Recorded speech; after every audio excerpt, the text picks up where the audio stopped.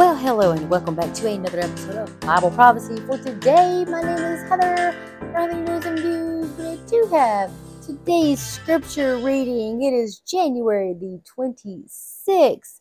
And if you're just now joining me for the first time, we are taking a 1-year trip through the chronological Bible, large print, of course, and it's the New Living Translation. And today we are in January the 29th in Job's ninth speech, and it's a response to Bildad, and then Job's final speech, and Job speaks of wisdom and understanding, and he also speaks of his former blessings. So, folks, welcome to today's podcast, and I hope the reading of the word is a blessing, and may God bless the reading of his word today. So let's go ahead and get started. So, then Job spoke again. How have you helped the powerless? How have you saved the weak? How have you enlightened my stupidity? What wise advice you have offered? Where have you gotten all these wise sayings? Whose spirit speaks through you? The dead tremble. Those who live beneath the water. To the underworld is naked in God's presence. The place of destruction is uncovered. God stretches the northern sky over empty space and hangs the earth on nothing. He wraps the rain in his thick clouds, and the clouds don't burst with the weight. He covers the face of the moon, shrouding it with his clouds. He created the horizon when he separated the waters, yet he set the boundary between day and night. The foundations of heaven tremble, they shudder at his rebuke. By his power the sea grew calm. By his skill he crushed the great sea monster. His spirit made the heavens beautiful, and his power pierced the gliding serpent. These are just the beginning of all that he does, merely a whisper of his power. Who then can comprehend the thunder of his power? Once again, folks, this is Job's ninth speech, and this is Job 26. Now we're going to Job 27, Job's final speech. Job continued speaking. I vow by the living God who has taken away my rights, by the Almighty who has embittered my soul, as long as I live, while I have breath from God, my lips will speak no evil, and my tongue will speak no lies. I will never concede that you are right. I will defend my integrity until I die. I will maintain my innocence without wavering. My conscience is clear for as long as I live. May my enemy be punished like the wicked, my adversary like those who do evil. For what hope do the godless have when God cuts them off and takes away their life? Will God listen to their cry? When trouble comes upon them, can they take delight in the Almighty? Can they call to God at any time? I will teach you about God's power. I will not conceal anything concerning the Almighty, but you have seen all this. Yet you say all these useless things to me. This is what the wicked will receive from God. This is their inheritance from the Almighty. They may have many children, but the children will die in war or starve to death. Those who survive will die of a plague, and not even their widows will mourn them. Evil people may have piles of money and may store away mounds of clothing, but the righteous will wear that clothing, and the innocent will divide the money. The wicked build houses as fragile as a spider's web, as flimsy as a shelter made of branches. The wicked go to bed rich, but wake to find that all their wealth is gone. Terror overwhelms them like a flood, and they are blown away in the storms of the night. The east wind carries them away, and they are gone. It sweeps them away. It whirls down on them without mercy. They struggle to flee from its power, but everyone jeers at them and mocks them. Job speaks of wisdom and understanding, Job 28. People know where to mine silver and how to refine gold. They know where to dig iron from the earth and how to smelt copper from rock. They know how to shine light in the darkness and explore the furthest regions of the earth, and they search in the dark for ore. They sink a mine shaft into the earth far from where anyone lives.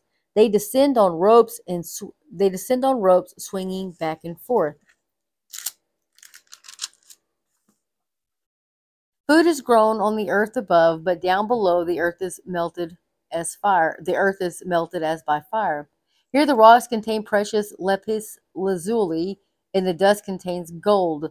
These are treasures no bird of prey can see, no fountain's eye can observe. No wild animal has walked upon these treasures. No lion has ever set his paw there. People know how to tear apart flinty rocks and overturn the roots of mountains. They cut tunnels in the rocks and uncover precious stones. They dam up the trickling streams and bring to light the hidden treasures.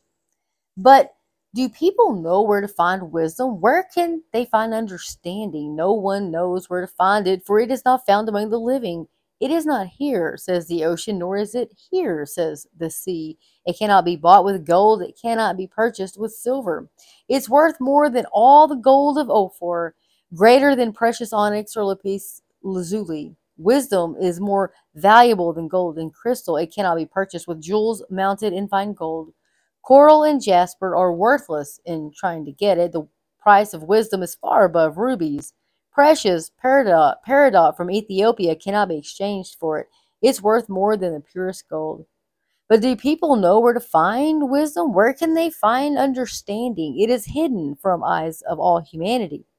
Even the sharp-eyed birds in the sky cannot discover it. Destruction and death say, we've heard only rumors of where wisdom can be found. God alone understands the way to wisdom. He knows where it can be found. For he looks throughout the whole earth and sees everything under the heavens. He decided how hard the wind should blow and how much rain should fall. He made the laws for the rain and laid out a path for the lightning. Then he saw wisdom and evaluated it. He set it in place and examined it thoroughly. And this is what he has to say to all humanity. The fear of the Lord is true wisdom. To forsake evil is real understanding. Job speaks of his former blessings in Job 29. Job continued speaking, I long for the years gone by when God took care of me, when he lit up the way before me and I walked safely through the darkness. When I was in my prime, God's friendship was felt in my home. The Almighty was still with me, and my children were around me. My steps were awash in cream, and the rocks gushed olive oil for me. Those were the days when I went to the city gate and took my place among the honored leaders.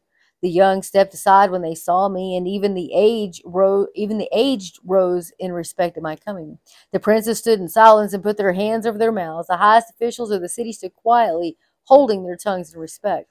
All who heard me praised me, and all who saw me spoke well of me. For I assisted the poor in their need and the orphans who required help. I helped those who without hope, and they blessed me. And I caused the widows' hearts to sing for joy. Everything I did was honest. Righteousness covered me like a robe, and I wore justice like a turban.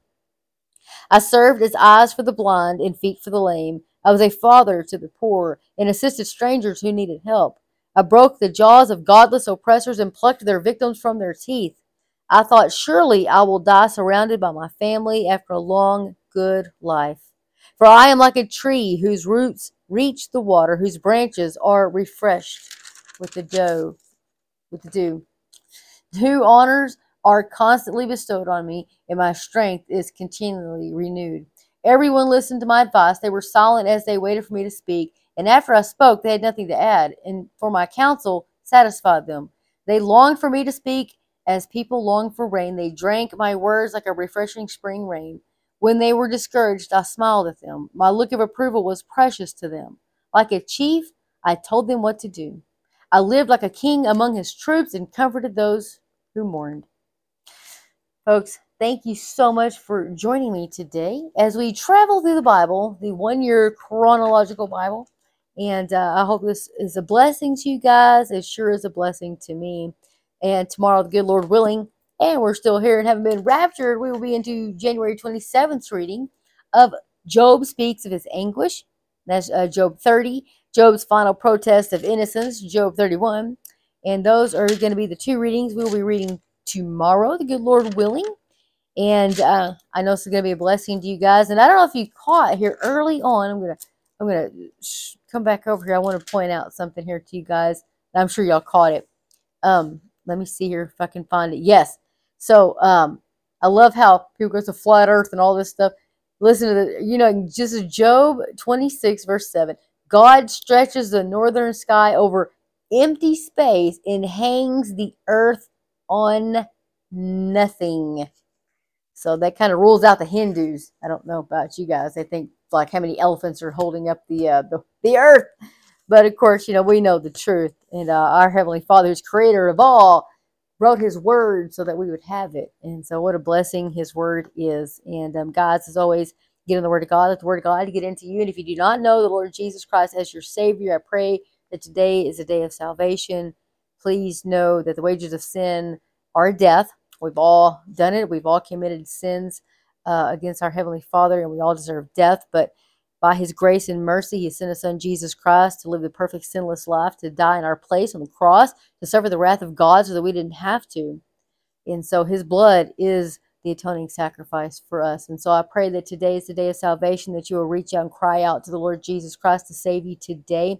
For all who call upon the name of the Lord Jesus shall be saved, the word of God says. So I pray that you do that today if you haven't already done that. Time is precious and time is short. We are living in the end days. And so I pray that you wouldn't tarry much longer. So may the Lord come get us tonight. Wouldn't that be a wonderful, wonderful thing? Oh my goodness gracious, he's coming.